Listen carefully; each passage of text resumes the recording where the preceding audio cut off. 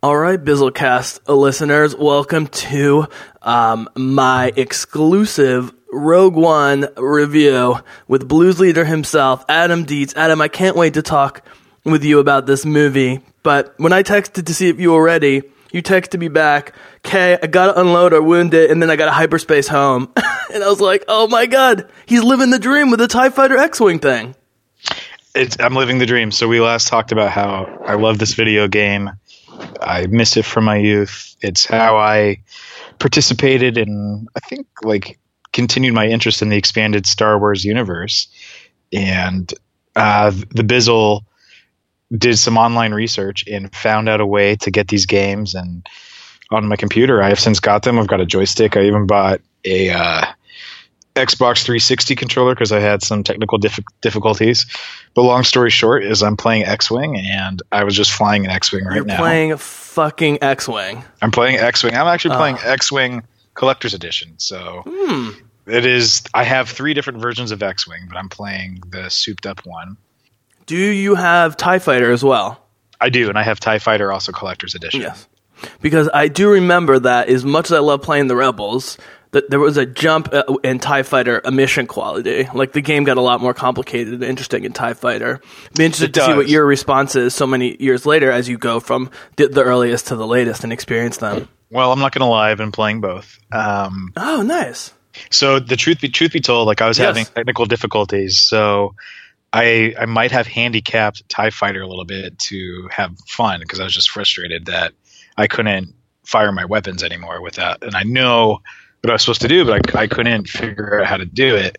And so I did give myself a little bit of an advantage. And so I progressed through the game, maybe a little artificially, but I didn't want to do that for X-Wing because that's my favorite. So I wanted to make sure before I played X-Wing, I wanted to make sure I knew which buttons did what. And so that's where I'm at. Yeah. Well, I mean, you can always go back and play again. You know, that's what's great about those games is that that's what's great about. Yeah. So I just was flying an X-Wing. I was Red 2. And I was telling the Bizzle that welcome to the squadron. Thank you. Well, I don't know who. I don't think you want to claim responsibility for this squadron, friend, because of 22 enemies killed, I killed 20 of them, and so I don't know what my co-pilots were doing, but they had like a thumb up their ass and couldn't do a goddamn thing, and it's very frustrating. I may or may not have, back in the day, purposefully, to get them out of my way, killed my own wingmates in those games. Dude, you can't do that. That's terrible, man.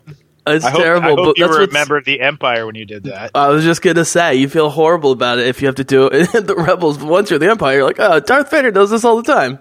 Yeah, that's no problem. Well, so one distinction between the two games I've noticed is that you can call for reinforcements as a Imperial fighter, which is nice. So it's like, wow, there's a bunch of shit going down. Let me get some backup. But as a Rebel squadron, understandably so, there's no backup. Like, the odds are already against you. So, there's no backup, which is a nice segue into our lovely movie Rogue One, where it is. And the fucking cavalry came, dude. They came. The cavalry came. Actually, twice. I mean, we'll get there. Jin left for the planet with way more people than I thought were going to go. And then they got the real cavalry to come. But then the Imperial cavalry came, and it was the best space battle ever. Yeah, so it's great that, we're investigating games and other Star Wars properties. This always happens with the movie. And if that was the only side effect of a decent movie, was getting into this other stuff. I'm reading a Star Wars book for the first time in 20 years because it's related to Rogue One and actually really good. And I haven't got a chance to watch Rebels yet, but I got the whole thing DVR'd and queued up. We're going to get into all this stuff, Adam. But as Blues leader, I want you to take the lead on this one. And the first thing that comes to mind when you think of Rogue One review on the Bizzlecast. Well, the first thing is that I think, we talked about expectations and desires and dreams for that movie. Just absolutely exceeded anything I could have hoped for. I absolutely loved the movie. I had a blast.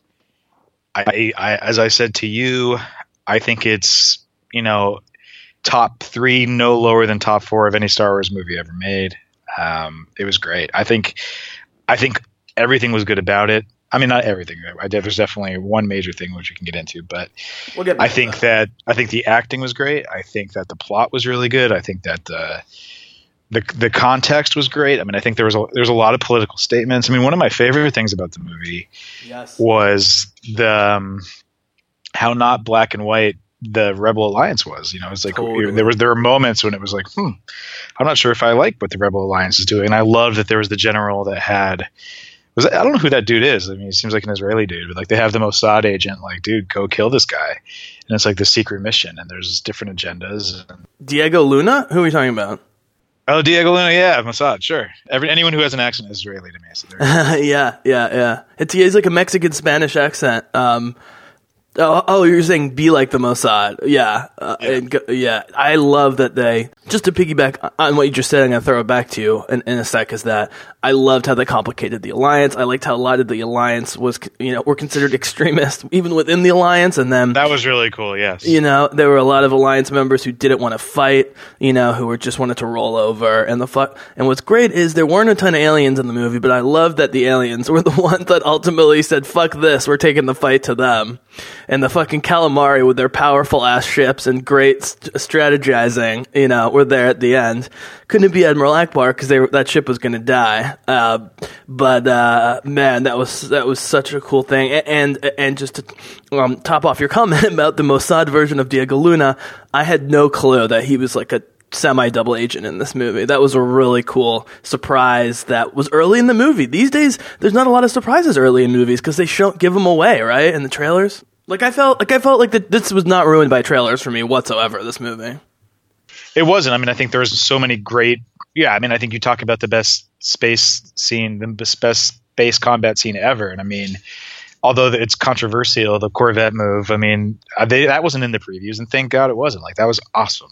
Like, that was absolutely awesome. The only thing that's controversial about it, if it's the greatest capital ship moment involving two ships in a space movie ever, or like the second greatest. For me, that's the only one. We'll get back to that. I know your buddy did love it. Well, he just questioned like the feasibility of it. We'll get back to nitpicks, but in general, the space battle was ridiculous. But I would love for you to get back to what you're talking about, with the political side of the movie, which I thought and predicted and hoped all at once was the case, that there would be a really political edge to it. And, they couldn't have known what our situation would be when they made this movie a year and a half ago. But I thought it resonated on a lot of levels without being preachy. Yeah, I agree completely. And I think with any political situation, I think really exposing that things are gray and there's not a black and white. And that's to me is politics. And, I mean, you and I have talked about Hillary Clinton, and, I think that without going down that rabbit hole, I love that movie had complexity in terms of what the rebellion actually was and who made up the rebellion, and that it wasn't necessarily a unified front, and that there are different politics involved and different agendas and different manners of getting what you want to achieve. I thought that was really good, and I definitely did not expect that. Like, I thought that was great.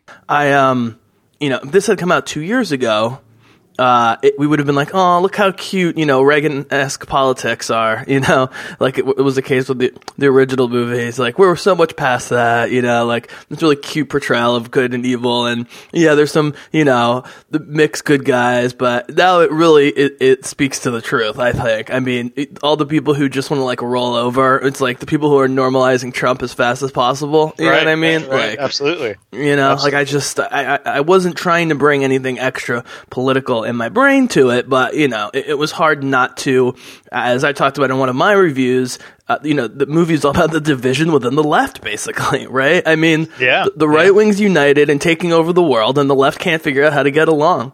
And it takes the left of center to kind of get things going, to put my own editorial spin on it. But everyone else is actually, no, it takes Saw Gerrera's far left to get it going. And then it takes the militant part of the left, to with the calamari and so forth. We might as well start there, man. In general, about Forrest Whitaker, the character of Saw Gerrera, I thought was cooler than I was prepared for, and the twist. Agreed completely. Had no idea that was coming, and that was great. Great character, great. Yeah, just like who they were and what their makeup was, I thought was really cool. And I think the protectors of the temple, like that was really cool, and that it didn't feel forced, no pun intended. Like it felt like that made sense, and it just made the this galaxy far, far away more complicated and gave it more character. As did, I think, the scenes. I loved in this movie. I loved the scenes down in the cities and the towns. And Jeddah was amazing. Around the towns. Yeah, it was really cool. It was like really cool. It kind of reminded me of Blade Runner in a really good way, of just being in these towns and seeing how people lived and watching the Empire and watching them, spread the yoke of power and control. And I thought it was great. And I think it just felt like a sophisticated movie. It didn't have to be, and I think it was. And again, it really exceeded expectations. Totally. You're watching the uprising in Jeddah as they killed whoever is left, whatever refugee remains alive. And I'm like, I never expected to see children of men in a Star Wars movie. I mean, I guess it was PG-13 and it was lasers, but it was an absolute slaughter by the side that had way more power to the side that had no power until, of course, you get the amazing duo of Donnie Yen and I forget that actor's name. Chirrut and Chirrut's older brother or whatever were amazing together, those two. And that's where Saw Gerrera was based somewhat conveniently, but you talk about, how kind of intelligent the movie was. For example, this was like the most logical way in a Star Wars movie we've ever seen a group of main characters get together, which is that they specifically go after Jyn to go to Saw Gerrera because they hear that there's an agent going to Saw Gerrera with information that they need. And it's that which unintentionally sparks the rebellion by involving Jyn and having everyone around her die. And you know what I mean? Like it was really logical, even while following the Star Wars path. I don't know if I'm explaining this well. No, enough. You are. I mean, if I'm understanding you correctly, it's like, okay, how likely, Rey and Finn come together, then they find the Millennium Falcon, then Han and Chewie find them. It's like, okay, come on. But this made sense, and I think it felt a little bit more believable.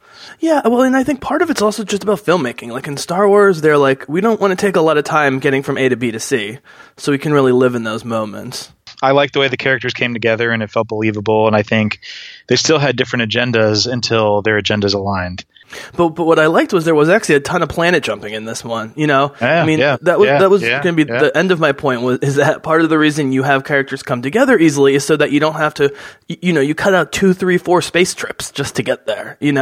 Here they're like, nope, we're going to make all the space trips necessary to get this plot moving, and I loved it. I love that there were names for the planets. We usually don't get that. I think we saw more planets here than most of the other movies combined at some point, right? I mean. Absolutely. And not only did you see the name of the planets, but you saw what their function was, or like what the Empire had reduced their function to. And that was really cool. Yeah, all absolutely. Right, so let's start geeking about specific things here. Speaking of planets. Okay, so Vader is still on a lava planet. Is that the planet where he got beat by Obi-Wan, you think? Yes, I think so. You do think so? Okay. I do. Or it's the planet where Darth Maul is from, and it could be the same. Right. We might loop in some Rebels if we feel like it later. I tried to research how Maul came back. There's no official word about how that happened. I can tell you. So he never died. According he got cut in half. Well, it doesn't mean he died. Apparently not. I mean, there are some organs that I guess, I guess he doesn't have his own penis anymore. But that doesn't mean that you die. Hate to say that to you guys, Bizzlecasters, assuming that whatever species he is has penises. But be that as it may, I always just thought that was like WWF war paint myself. I mean, he did not die. So you would think being cut in half is a mortal injury, but apparently it was not. So he survived and was revived, and actually, apparently his initial legs back, he had like spider legs, like he was like put on some spider thing. And then had to be revived, and there was like magic and all this stuff, but he never died. That's the answer to our question. I'm only going to say this, which Darth Maul looks cool, and that was a great fight in the first movie. But, you and I both defend Episode 3. But the fact that they have to rely on bringing back a good but not amazing villain who just looked cool and got cut in half shows you how weak the prequels were overall in terms of, like, legacy stuff to come out of it. Like, even before this whole canon thing restarted a few years ago, most of the books were either, directly before or directly after the original series and not around the prequels. Like the prequels didn't do a lot outside of the movies, except for the video games and stuff like that, which they were, in toys. I'm wondering if Rogue One does a little bit of both, right? Sort of has its own little mini universe here, but also sparks renewed interest in the early days of the rebellion, which we didn't really know about, and which were much more turbulent and violent than maybe we thought. Yeah, and I think with the prequels, I mean, the only prequel that seemed to really matter is really the third one. I mean, it's really seeing the term, and that's the thing everybody wanted to see. And did you actually need the other two movies aside from making money? Like, maybe not. I mean, it's kind of cool to see this cute little kid become like a total dick. I mean, that's I guess what's interesting. But well, he's definitely a dick. I'm not sure how cute he is. Little Anakin was pretty cute. No, it was not. That was one of the worst child castings ever. Oh, okay. Well, the only thing he does well is he does very well in the pod race. It's quite convincing. He's a good racer. Yeah, and he's good in the cockpit, even though it's absurd. So they, just like Hayden Christensen, they cast young Anakin for his physicality as opposed to any actual acting ability. Yeah, I wasn't speaking to his acting. He was just a cute kid. In this movie, and this will be a great transition, I loved the chemistry of the fucking crew, and they never had to tell you anything to reinforce that this is the case. Yeah, I mean, the acting was great, the chemistry was great. It did feel believable that these people felt believable, and their dynamic felt believable, and I was invested in all of them. It was a great, and the droid was great. I want to definitely talk about the Imperial droid, how he's like the antithesis of C-3PO, and how funny that was, and how I think if you're a real fan, you picked up on that. But if not, I mean, no big deal. But that was just such a fun parallel. Was that, wow, this droid actually wants to get into it, and C-3PO is always running away with his tail between his legs. That's a great point about K2, voiced by Alan Tudyk of Firefly fame, who's hilarious, and it was the perfect guy to do it, and did all the motion capture, literally walking around on stilts, acting with the actors. That's cool. That really robot cool. never looked CGI for a second in the whole movie. It looked completely practical, even though you knew it wasn't. But there was such an Avengers moment at the end. Speaking of Joss Whedon, when everyone's, we're buddies, we're gonna go do it. Yay, suicide mission! And he goes to Jyn. He goes, "I'm with you, Jyn. Cassian says I have to." That was very good. That was a very funny. I enjoyed that a lot. The robot was great. K2SO. I have a BB-8 toy for Rufus. Rufus, my dog, has a BB-8. Oh, nice. And he loves it. And I get to make the joke all the time. It's like everything about this release was just a little sly in a good way. I mean, I know there was tons of hype, but the Force Awakens hype, if you recall, was like almost oppressive. And I wonder if me and you were able to enjoy our first watching of this movie more than maybe our first of Force Awakens, because there was slightly less hype, and this movie didn't have to do as much. And that's one of the things I loved about that is that they didn't have to do as much. And just because of that, you had the actors acting well, as you pointed out, but they were almost underacting in a good way. Like, with all the death, and the drama, can you imagine how many like corny moments there could have been that they resisted? I mean, even her dad's death was handled with like excellent, subtle skill, I thought. They almost were underacting at moments, but Gareth Edwards, the director, just knew when to, give him a little personality bounce. I thought Diego Luna's character, for example, was much cooler than he was, maybe set up to be. The only thing, I just wanted them to make out, dude. I mean, it's like, come on. Like, when are they going to make out? Like, when are they going to make out? When are they going to make out? When are they going to make out? And I'm a little disappointed they didn't make out. But other than that, that's fine. I'm glad they didn't make out, honestly. I didn't know if they were going to push the love story at all. I like that there was definitely an attraction, but they both realized that the world was at stake, the universe was at stake. And, come on, man, you got one moment left. You're not going to like bang like the hot chick, come on, or the hot guy, come on. Remember, this is a mythological retelling of a story, man. And so in the real version of this, they do make out. What do you mean it's a retelling? In the movie version, they don't, because that would have been so cheesy. And the only thing that would have been worse than that is putting like high strings, swelling strings above it. I'm so happy they just let the apocalypse moment happen. And this is going to be our biggest bone of contention. We're sort of jumping around topics here. You should feel free to steer this. any way you want. Adam immediately after the movie texted me, I fucking loved it. The music was terrible. Then clarified that the title music was terrible, which it was.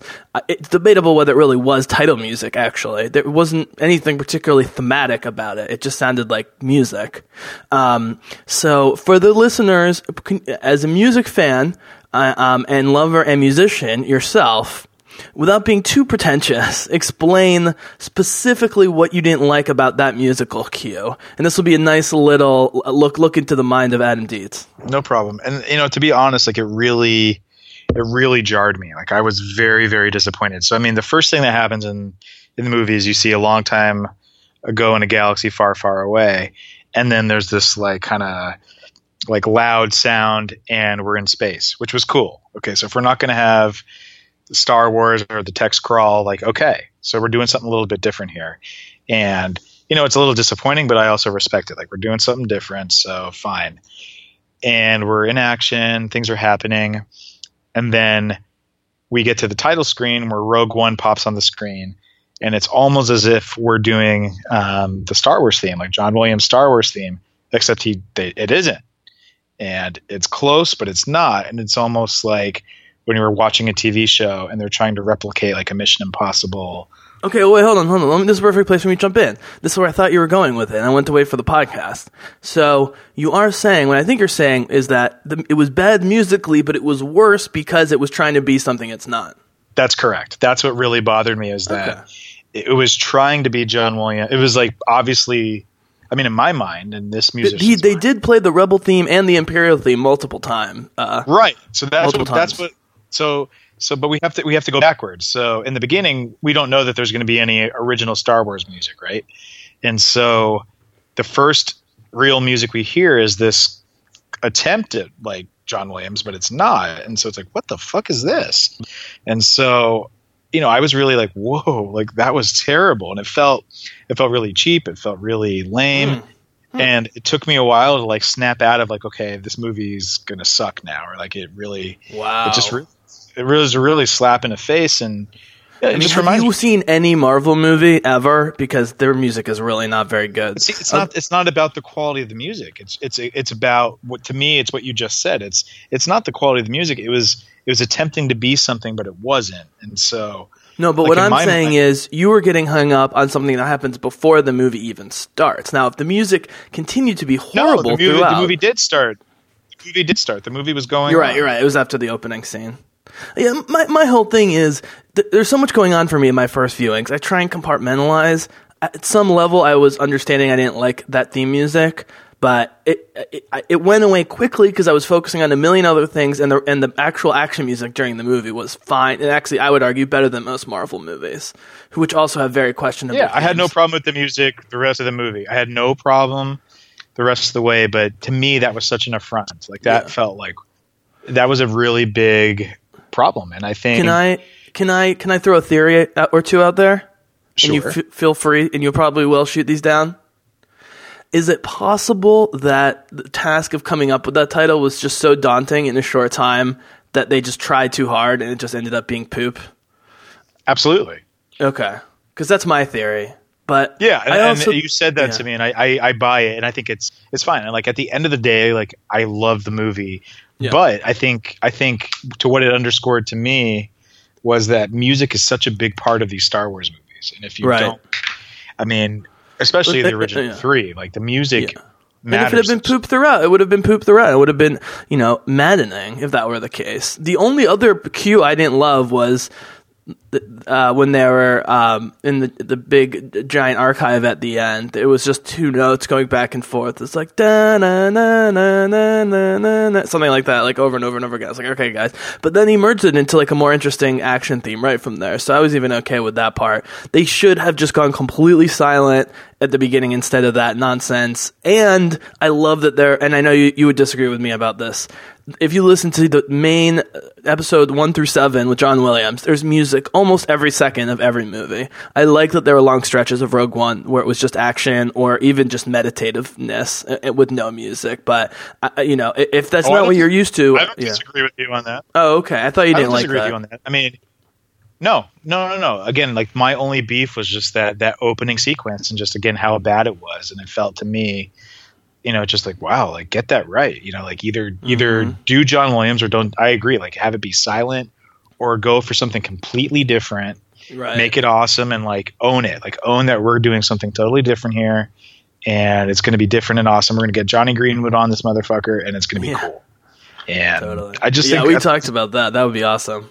Yeah, I just think it was a major problem. But I mean, I give the movie again a solid A. Like maybe we're in like a 94 out of 100, and that took it away from being a 96. Like it was a big flaw, but it was a great movie. Yeah, I mean, I think, and we'll close up the music stuff for now.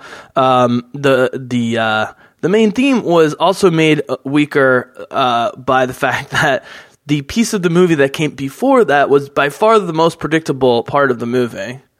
And so, when you see that opening scene, which unfolds exactly how you think it's going to, and then the music, I also briefly was like, uh-oh. But as soon as older Jin wakes up and tries to beat up the people who save her, and K2 takes her down, and they're immediately on the mission, and you could already see the connection with Saw Gerrera and the Rebellion and the Empire, and I also loved Bodhi, played by Riz Ahmed, the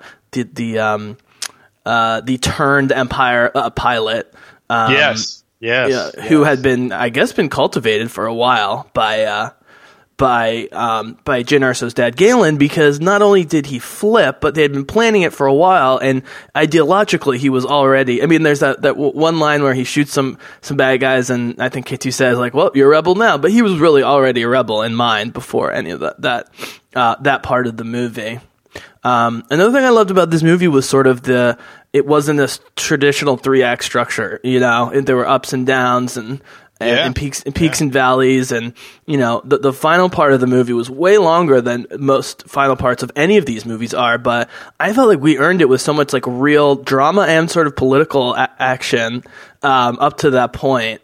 And the fact that there were so many different moving parts to the final battle, but they were all connected, like in the Battle of Endor, as much as I love the Battle of Endor, especially the space battle, what's going on with Luke, Han, and then the fleet are connected, but you're only reminded about it by them saying, oh, we need the shield generator down, or oh, once the generator's down, we can blow up the Death Star. Oh, Luke's on the Death Star. Here, they were really like putting chips into the shield and trying to get rid of the shield so they could get them out and then get the message out. I mean, I thought that was brilliant. And the whole you knew it was going to be physical media. This is part of why we love Star Wars, is like no wireless connections, for some of this, it's too much data, so you have to pass it by hand, and the whole, I mean, they did beam it up to the ship, but then from that point, they like put it on like a secured zip drive or whatever, and then they had the relay going on at the end. I don't know. Everything about the action in general in the movie worked for me. Any particular highlights for you, either in the final scene or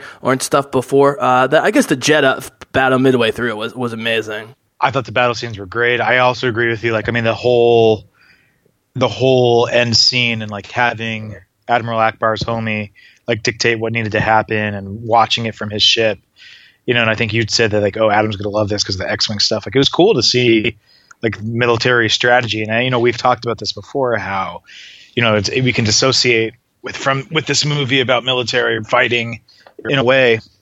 But I mean, you kind of saw like everybody had to do their part in this battle. Like every little part mattered. There's all these different fights happening, and pretty incredible to watch it all unfold. But by far the best action scene was Darth Vader kicking major ass. Like that was awesome. Like I loved every second of that, and I think it was like just the right amount too, because I guess it was said they weren't going to go heavy Jedi in this movie, but watching Darth Vader kick ass was awesome. I think kick ass and slaughter, is a fine line, but it was important that he was slaughtering because that's Darth Vader. That's Darth Vader. That's what's supposed to happen. And, Rogue One really made you earn the Princess Leia reveal, because you kind of knew it was coming, but you didn't know when or how. Once Darth Vader boarded the ship and the thing was on the ship, I guessed that the Corvette was inside that ship. mentally. I'm not just saying that. I was like, okay, that would make sense, and this can be really cool. We'll probably see Princess Leia from the back. I didn't expect to see her face, which looked amazing, even though I knew it was CGI. It looked so good. And her voice, I don't know how it will, maybe we'll get back to that. But yeah, so you have Vader slaughtering. After all of the good guys are dead, man, they break out Vader. That's how mean these filmmakers were. They just killed everyone we loved and cared about in the movie. And then we have Darth Vader slaughtering, and you're going, okay, how are they going to get away with this? And the fact that they just hand it off in time to launch the ship, which then the Corvette drops out in hyperspace, and you realize, oh my God, Vader was like 20 feet from Leia. Yep, and he's going to go get her really soon. And she was there the whole time, specifically for this reason. And that's why they set up her dad, played by Jimmy Smits, who they were talking about Obi-Wan without talking about Obi-Wan. This was the whole plan, was to get the Death Star plans and give it to Leia and have Leia get it to Kenobi. Was awesome. And I think you'll agree with me, man. This did not fuck with continuity at all. I mean, we literally had a movie where the heroes of the rebellion all died, and we've never heard of them, but it makes complete sense why we had never heard of them before until now. Absolutely. Well, I mean, I would say, I mean, the Leia scene, I was, Blues Leader doesn't know how to cry, but I was as close to crying as I've ever been. I mean, I didn't see that coming at all, and that just... Even if I had, I mean, even like I said to you, like even writing about it, like it just really struck a nerve. Like it was just awesome. Like it was beautiful to me, and I just felt very emotional like seeing Princess Leia. And my favorite thing about this movie is it made me excited to be into Star Wars again. And I think the prequels were not great, and when Lucas reissued the movies with like the addition of CGI creatures, like not really cool additions. And so this was the first time it's like, wow, like this was great. Like I love it. And I've always been into Star Wars. Like I really like it. Like it's probably, if I had to pick like my favorite movie series, it's Star Wars. And so this made me excited to be into Star Wars. And it almost validated that I'm into something that's not totally stupid or lame. Like this was great. And it just really made me excited to be into Star Wars, and it made me want to be into Star Wars again. And luckily for us and Disney, it proved, despite having decades and decades of extended universe fiction and video games and fan fiction and comic books and everything, we had never ever had a movie that wasn't centered around the Skywalkers. And to pull one off so gloriously, where you have connection with the Skywalkers, but in a sideways kind of way, I think just opened up so many possibilities. I think this increases the chances of what we had all been sort of talking about leading up to this, was that they're going to be able to make standalone movies going well into the future, regardless if they decide to continue the saga movies, episode 7, 8, 9, etc. afterwards, right? I mean, and not only that, they did this in a time that we did know about, and so they had to use information we knew about and add new information. Oh, by the way, I don't know if you read through the whole, what do they call them? Not spoilers, the Easter egg stuff. I know there were at least one or two Rebels things going on in this movie. Did you spot anything? Did I spot anything? I think their ship was shown. They said that their ship was there, and I guess the droid was there. I don't think I had other. I think that who's the Imperial droid that's with them? K2SO. So I feel like a droid like him is in Rebels, and I don't know if it's the same one, but there's a. Maybe not, because I think that droid goes back to the Clone Wars. But sure. What did you know was going to be part of this movie going in, and it was executed maybe even better than you thought? Whether it's a character thing or a plot point? I can't go to anything specific. It's just the macro view of, we all know what's going to happen at the end, and it's how we got there, where this is episode 3.95. And, a buddy of mine made the appropriate joke, like it's the text crawl for, A New Hope. And you could have just shown it be just made it the plot. Like, here's how they got the plans. But it was so complicated, and there's so many different layers to it. And it was just awesome. Like, they got there, but I think there was so much creativity involved in getting there. I just really love that they did it the way they did it. Like they owned it. They totally went for it. I mean, I'm going to give mine, and I'll let you have final thought, and we'll close. For me, the thing was that not only did they have Jyn Erso be the reason that the entire rebellion was inspired to a new level of action, but that it was completely believable within the story. You know, I mean, they could have just been like, hey, this is Star Wars. Jyn Erso's the lead character. She's great. She inspired the rebellion because that's what our lead characters do. Nope. You know, like, it was like she didn't even realize she was inspiring them. You know, she was just trying to achieve one thing at a time. She talked about take the next opportunity. That's the speech that gave me chills. Her last little speech there, you know, about we're going to do this until we're dead, basically. I like that they were telegraphing that, and the fact that Princess Leia was in the battle and knows about Jyn Erso and was probably inspired by Jyn Erso and never has to say anything about it is awesome. You know, I mean, Leia's watching that battle, probably going, "I want to be out there kicking ass," you know, but like she was too important. And so they tucked her inside the ship, but she knew everything that was going on the ground.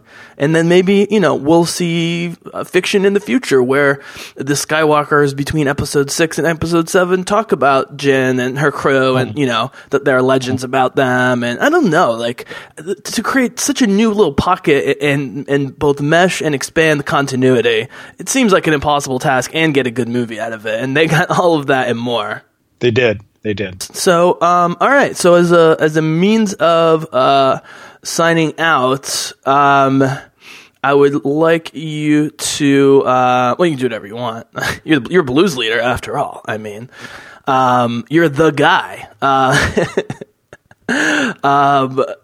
Although apparently I should not fly with your squadron because you're really harsh on your. Well, on it's your not. Hey, look. Well, I mean, 2 of them died, which makes me sad.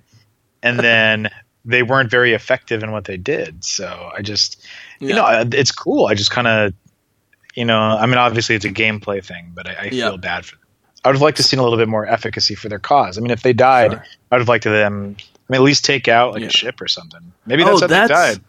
That's what I wanted to the last point here really quick was just the way that, yes, we had the main 6 crew or whatever, but there were a lot of grunts with real like important actions and speaking lines in the final act. You don't see that in Star Wars movies ever. It's like the lead 4 and that's it. You know, this you had dozens and dozens of characters with speaking lines and important roles, so that when they did start just, you know, killing good guys, it hurt more than usual. Especially because you could tell in this context they were definitely dying, right? Am I wrong? Like in some Star Wars contexts, they sort of leave it open whether they're actually dead. This seemed definitively dead. They killed a lot of people. A lot of people died. I mean, and if they weren't dead before, I mean, the Death Star, you know, blowing shit up, you know, that definitely ended stuff. I mean, you don't survive that. That was beautiful at the end there. Yes, it was. 1 year from now, we get episode 8. We go back to the characters that we love and hope to get more development from. I think that movie has a lot of pressure taken off of its chest. Its shoulders, I should say, at this point, because the first one was better than it had any right to be, despite its flaws. But there was enough flaws in episode 7 that it actually opened some opportunities for episode 8. If it had been too flawless, you know. And then Rogue One, they determined that audiences will tolerate much more dark and violent scenarios in Star Wars than maybe some people feared. And so the fact that that's being directed by Rian Johnson, who's like a dark writer and director, who's been involved with everything from Breaking Bad to like dark indie sci-fi movies. I mean, the movie's shot. They're editing it now and doing stuff. Are you more pumped for it than you would be before? About the same? I'd say same, if not a little bit more. I mean, I'm pumped up for it. You know, in a way, like it's. I think what Rogue One did is it almost says like we don't have to follow that line, that storyline. There's other storylines. Yep. Which is why after Rogue One, I actually am less excited about the Han Solo story. Not because it's not going to be good, but just because this made me want stuff, you know, even less directly connected to the Skywalker saga. But yeah, I can't say I'm excited about the Han Solo story. I'm not. That doesn't interest me as much as maybe it'll be cool, but yeah, I'm excited. I want to see I definitely want to see Luke. I want to see what Luke does, and I want to see Rey's character more fleshed out, and definitely learn. And I thought Kylo Ren was actually really good, so I'm so good. I think Adam Driver's going to get even better in this movie. Yeah. Darth Vader, by the time we get through the whole Kylo Ren saga, Darth Vader is going to seem even flatter than usual from a character standpoint. Oh, Darth Vader's great. I mean, he is great, but he's not great because he's three-dimensional. He's great because he's the best one-dimensional villain ever. Seriously, but who ends up having a heart, after slaughtering so many people. One character I would like to talk about, I forget his name, but he's the Death Star guy. Krennic. Yes. I think that actor did a great job. I don't think he had a good English accent, but I did watch. Which is funny because he is actually English. Is she really? That's funny. Yeah. Sorry, dude. He has a little bit of like a lisp in real life, so that's probably what you were hearing. Yes, he does. Ben Mendelsohn. No, I know he has a lisp. Yeah. I know he has a lisp because I watched Bloodline on Netflix. I watched the first season of Bloodline. I'm sorry, he's Australian. He's Australian. Yeah. So I watched Bloodline the first season. I have not liked the second season, but I thought the first season of Bloodline was great, and he's excellent. And I was very happy with his performance. I thought he did great, and he was excellent in the movie. And I loved Darth Vader choking him. That was awesome. That was great. And Ben Mendelsohn actually can be quite funny. And I saw an interview with him. Like the red carpet screening or whatever, like they had online a few days before the actual release, and he said someone asked him, I guess he knew he had some comedy in his background, were you able to work any of that in? He was like, well, given the circumstances, not so easy to work in comedy, but if you caught a little bit of that quirkiness, which you liked and I liked about his character, that's where that's coming from, is him throwing a little twist into the normal, mustache twirling Empire bad guy, because Domhnall Gleeson, God bless him, who's an amazing actor, but the redheaded admiral kid in the Force Awakens, the commander, who gives the big speech, speech.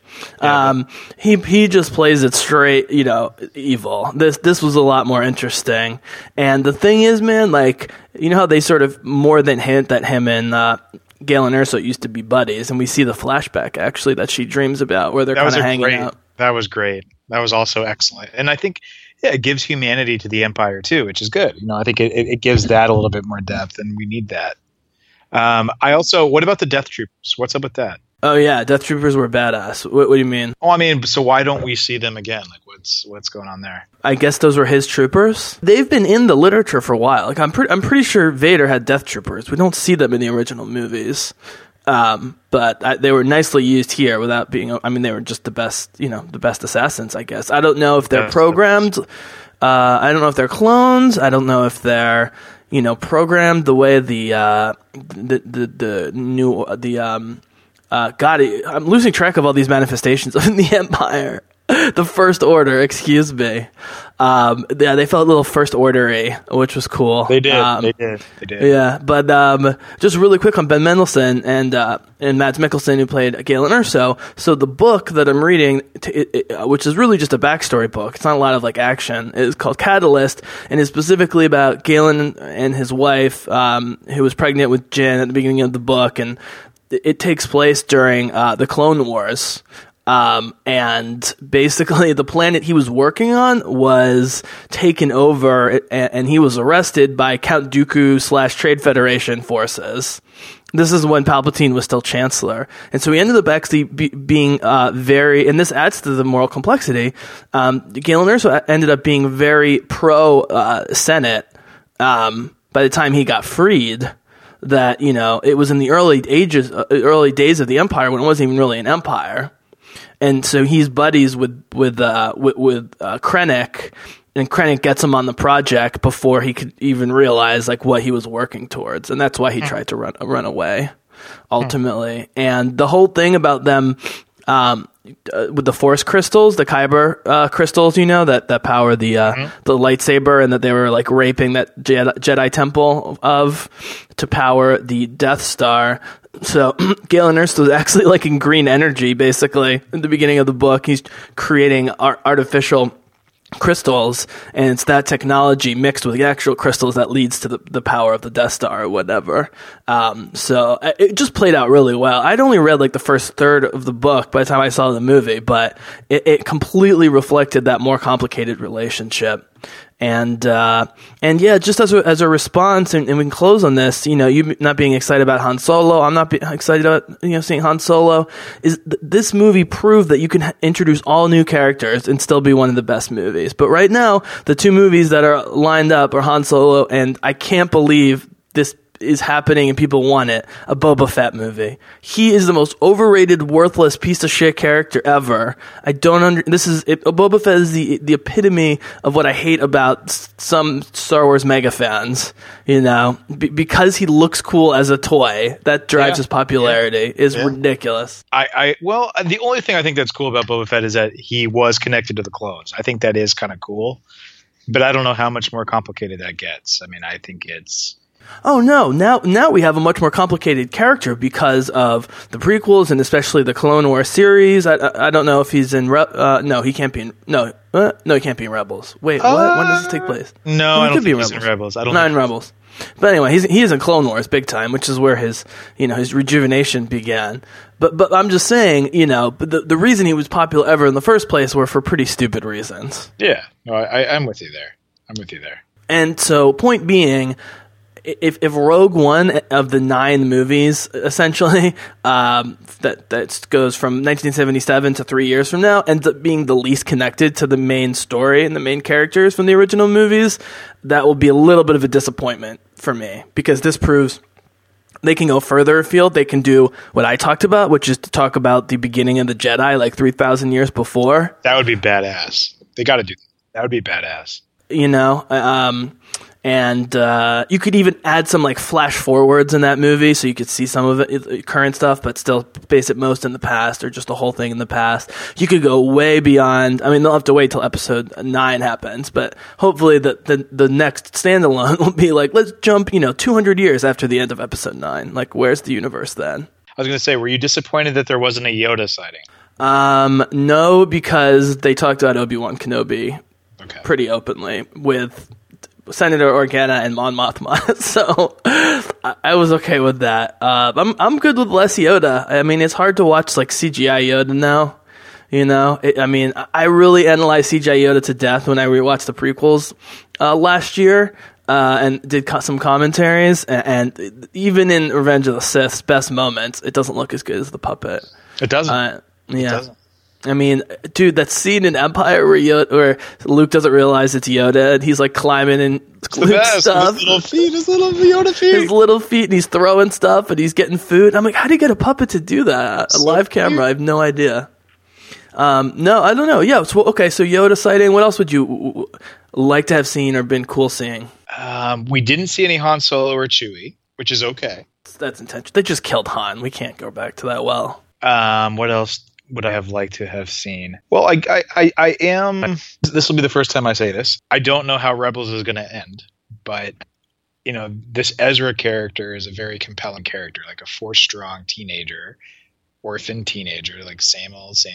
Where is he when all this is happening? And I told Bizzle, like, is he the father? I am your father of Rey. I'm going to put it out there. I don't really think it's his progeny, but it could be. I'm just going to throw it out there. There it is. It just makes no sense. Just the dark horse theory. It's the dark horse theory. Well, that's like the black hole dark horse theory. the dark horse theory is Obi-Wan. Or Kenobi. If Obi-Wan wasn't laying there like low-hanging fruit, then I would be more open to it. But like the number of people who Ezra's lives have touched compared to, in the real world compared to Obi-Wan, I mean, I'm not saying I prefer that. I might prefer your way, especially if all of us watched Rebels. But that would be a tough sell because it wouldn't mean anything to most of the audience, right? I think. But I think that goes back to your first point. Does it matter? I mean, do we have to? Well, then why connect it at all? Then then don't have it be anonymous like they claim it is so far. So it could would be cool though. So does the timeline line up well? Because I don't know that. I don't. Yeah. I'm not doing my math, but I mean. Well, he can't be much younger than Luke. He might be older than Luke. That's very possible that he's older than Luke. So there's 20 years between episode 3 and episode 4, basically. So where in that 20-year spectrum is Rebels mostly? Is it in the first 10 or the latter 10? I think Rebels is right before Rogue One. I think it's like maybe a year before Rogue One. There's got to be a timeline. I'm sure there is, but like I'm saying it's like a year before Rogue One, or it's leading up to Rogue One. Okay. So Ezra's like a teenager. So I don't know if he's got his pubes yet in this movie. So he's, Luke was supposed to be younger than he.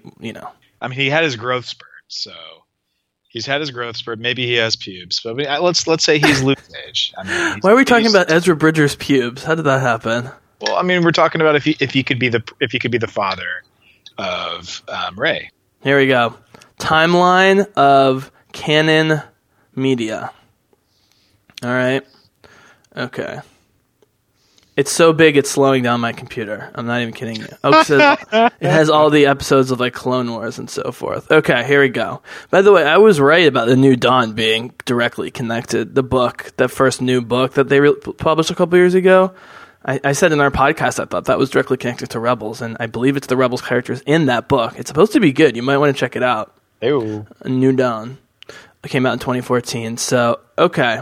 So, the other character I want to ask you about is Ahsoka. But, okay, Revenge of the Sith takes place in a year they call 19 BBY. And then, immediately after that begins Kanan's little saga in the comic books. Okay. Okay, and then... That's Freddie Prinze Jr. That's Freddie Prinze Jr., and then Ahsoka is 18 BBY. Okay, so we're actually counting backwards in here now. Okay, Star Wars Rebels. Here we go. You ready? I'm ready. Star Wars Rebels: Spark of the Rebellion, which I believe was the movie, right before which was the movie before the season started. It's called Star Wars Rebels: Spark of the Rebellion by Simon Kinberg, who has done Daredevil and The Martian and a whole bunch of stuff. Star Wars Rebels Episode 1, Season 1, Episode 1. Is 5 BBY, okay? So that is 17 years after the Clone Wars. Okay. So if that's 17 years after the Clone Wars, the most recent Star Wars Rebels episode takes place 2 years before Rogue One. Okay, that makes sense. 2 years before Rogue One. Okay. So he's basically Luke's age. He's Luke's age. So he's got to die, right? I mean, what else could happen to Ezra Bridger? Or he could be the father. But still he'd have to die, wouldn't he? I don't know. Maybe he meets up with Luke post Return of the Jedi, and then he's one of those to get killed by the First Order. I don't know. We have to. That's why I'm curious what happens with Ezra Bridger. Like, why are we developing this character? Okay. If he's this much of a badass, like, what happens? Like, where is he during A New Hope? Does he die? Like, how do we get there? So that's. Dude, we should totally co-write fan fiction on this. I will fight. I'll do the fighting pilots. Awesome, man. This is fun. I'll cut that whole timeline together. I just wanted to go through that with you to see if we could make sense of everything. Yeah.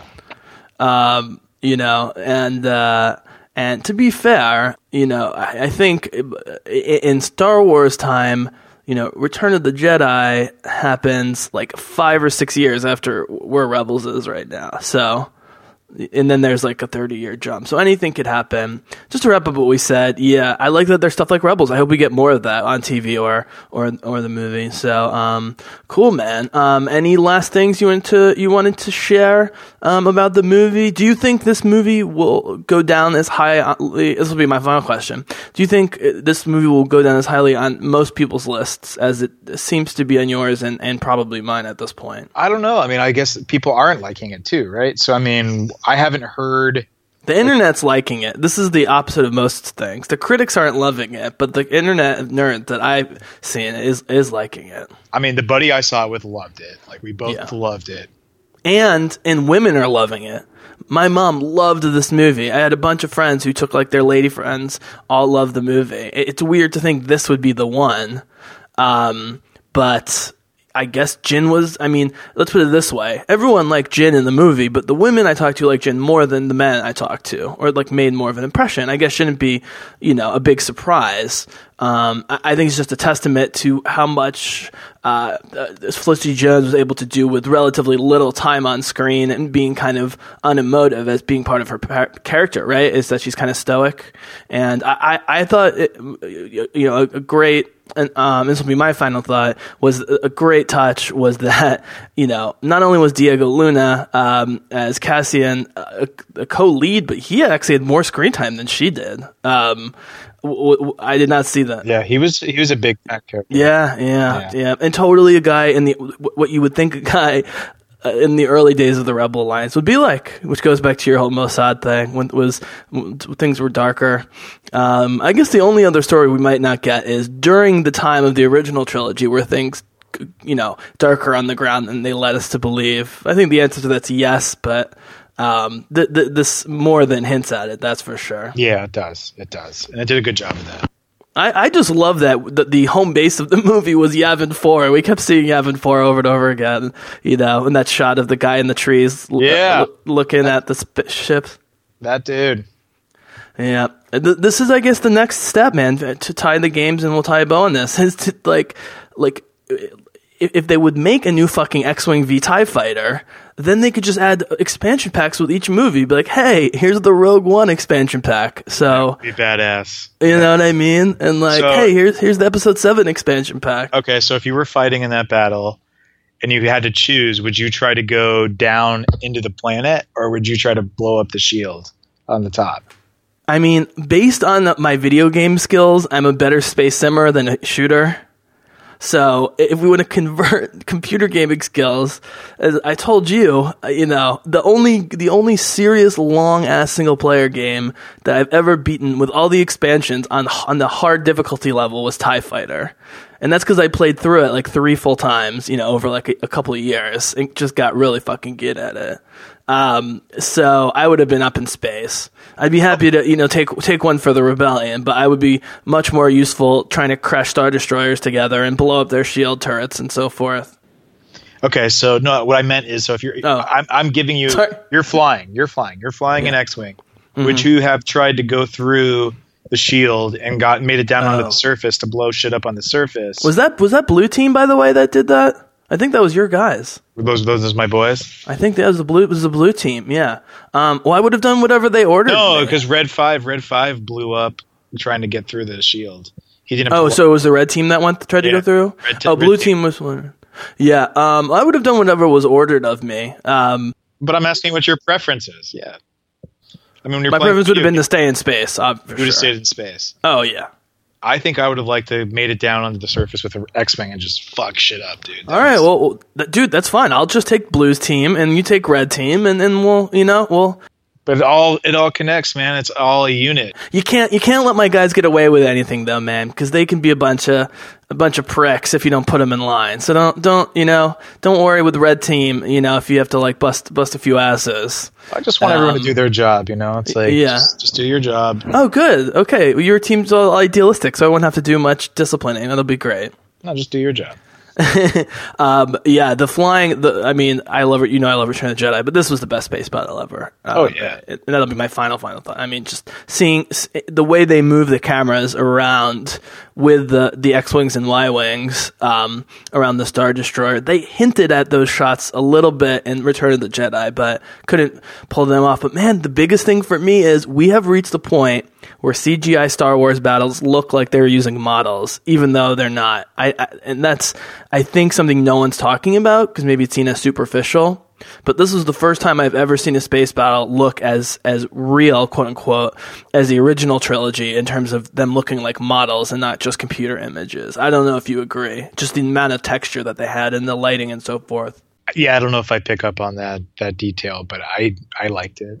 But when the Star Destroyers did crash, whether you agree with how they did the maneuver or not, that looked spectacular to me, and just ripped off the top half of the other thing. And it was badass. I mean, let me just put it this way: if you go watch the Guardians of the Galaxy battle from a couple years ago, it's so clearly shiny in sort of the prequel way. Like the gap from the prequels to Guardians is smaller than the gap from Guardians to this, I think. And this was a $200 million budget, which is less than the Avengers. It's less than Captain America. I mean, it's amazing. They're giving the Star Wars movies less money than the Marvel movies, which they're making 3 a year. The Star Wars ones are 1 a year and have been yielding at a much higher rate, not surprisingly. So, I'm thrilled to see this. I'm definitely back in Star Wars mode, and I hope you do get another chance to see it, because I didn't like it more on my second watching because I loved it so much the first time, but I did love it equally as much, and was able to really focus on some of the nerdier things. And I just can't wait for the digital file or Blu-ray to watch that final battle over and over and over again. It's going to be like childhood. Yeah, buddy. May the Force be with you, Red Leader. May the Force be with you, Blues Leader. And I appreciate you doing this. And any last thoughts about anything you want to give to the Bizzlecast audience? Maybe an inspiring message of change and hope? Well, it starts with each of us, right? So we all have to take positive forward direction in the way that we can. And as Jinner so said, you keep going to the next battle and to the next phase, and then you do the next thing, and then you do the next thing. So you can't get it all done tomorrow. You have to do A, then B, then C, then D. So start with A. I agree with you, and I think that it is actually really applicable, that people need to stop trying to go after everything at once right now. Recenter themselves. Let's see how the next couple weeks unfold and formulate plans, but you got to take one step at a time. We need division of labor. We need all causes to be addressed, not just the sexy ones. And I think that this movie was also great in sort of talking about that, like someone's got to do the dirty work, and sometimes that's the most important, but it's not always the sexiest. Not always. So, awesome, brother. Great to hear from you, Blues Leader. This is going to go up immediately. Bizzlecast listeners, hope you enjoy. Feel free to write us. And, buddy, we'll be in touch soon. Thank you, my man. May the Force be with you. Force be with you, and the Bizzlecast is out.